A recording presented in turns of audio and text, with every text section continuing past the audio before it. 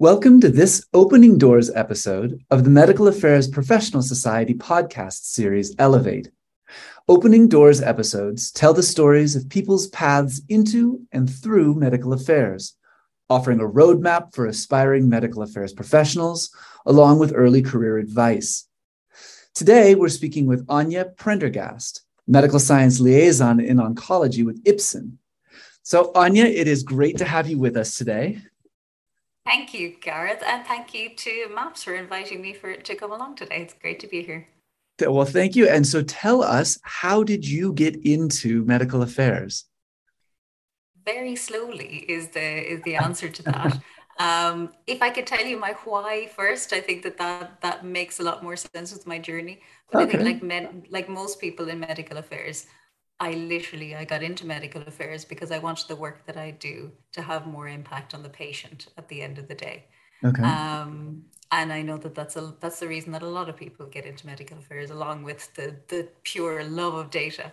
But my journey into medical affairs, so I'm a biochemist by training. I Oh, have a okay. PhD in biochemistry, Mhm. which was looking at the DNA damage response activation in bone marrow cells in patients who would have been treated with chemotherapeutics, leukemia patients. Oh, I then expanded this research after that into, I did postdoctoral research in the DKFZ in Heidelberg in Germany, infection, inflammation, and chemotherapeutics. And mhm. then finally moved more in this translational research space, which is, I was always trying to move my work more and more closer to really having an impact on patients. Mhm. And that was in a small biotech where I was leading translational research in clinical biology to support clinical trials for patients that were undergoing cell therapy. And that was where I first really started to become aware of medical affairs and the role of Mhm. medical affairs, and the work that and the power that medical affairs really has, actually. Was it a big transition to go from the bench research side of leukemia to the clinical trial side of leukemia? It really wasn't, actually. It Oh, felt very natural and very, because interesting. it was always my goal to become more to really have more translation, really to be able to translate your fundamental research into something Yeah. like that. So for me, it made total sense, and I loved the opportunity because it was a small biotech. I loved the opportunity Mhm. to work with so many different people, with so many different backgrounds. Like, I was working with our clinical team as well as Uh-huh. being in the development team, working a lot more with the clinical trials and contributing to the exploratory arms of the clinical trial and protocol development, things like that. And all of that made a lot of sense to me, because when you're doing fundamental research, you really wanted to have, the reason you're doing it is because you want to know the answer. You Yeah. want to know why, but you want your work to have an impact. Okay, so from bench research in leukemia to small biotech, where it sounds like you got to experience many different perspectives, moving towards clinical trials, towards patients. Where did you go from there?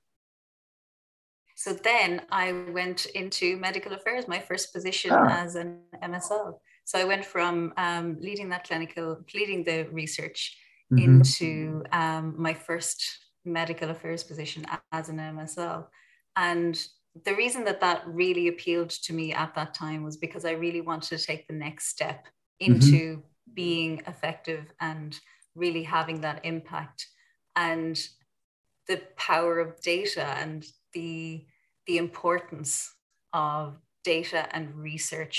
And that was really where I wanted to focus. It was something that I'd always done throughout my career, and obviously, and also in that position that I held at that time. So it really made sense to me to do what I loved, I suppose. So how did that work? Did you look on job search sites and search for the term MSL and start applying, or how did you I, find I I spoke to people, and I think that that's something that it? Okay. I'd recommend to anybody who wants their first position in pharma or in medical affairs, or really as an MSL. Um, I started to look around at the kind of positions that were available. But I did speak to people who had some experience, and I was lucky to have people that I could speak to about that. That is, I think, the number one thing I would say to anybody is to just talk to people and ask them what they think, tell them what you're interested in, and be very open about that, I think, as well. And say, this is what I want to do. How do you think that fits in a way? And just get the information. And so now, as an MSL, what do you do? And is it having the patient benefit that you hoped it would? Are you in the position that now feels like the right fit? I think so. I hope I'm having that impact. I'm not in the clinic literally saying, well, this is the discussion I had and this is the decision.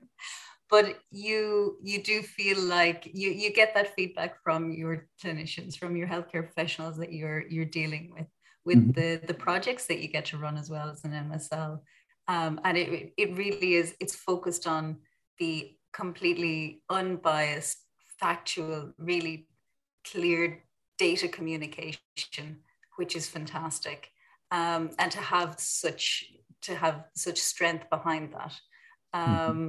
And I hope that I am having that impact. I feel like I am because of the conversations I'm having and the feedback that I get, which is always really, really nice. So it really does. It's a very fulfilling role. So you mentioned having conversations as one piece of advice that you would give people seeking a first position in medical affairs. What else would you say to people looking for that first position, whether it's an MSL or elsewhere in medical affairs? Don't give up. That wasn't for me. I was very lucky. But I think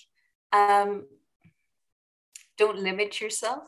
And don't think that your experience, just because maybe you haven't been in pharma before, don't think that that's necessarily a bad thing.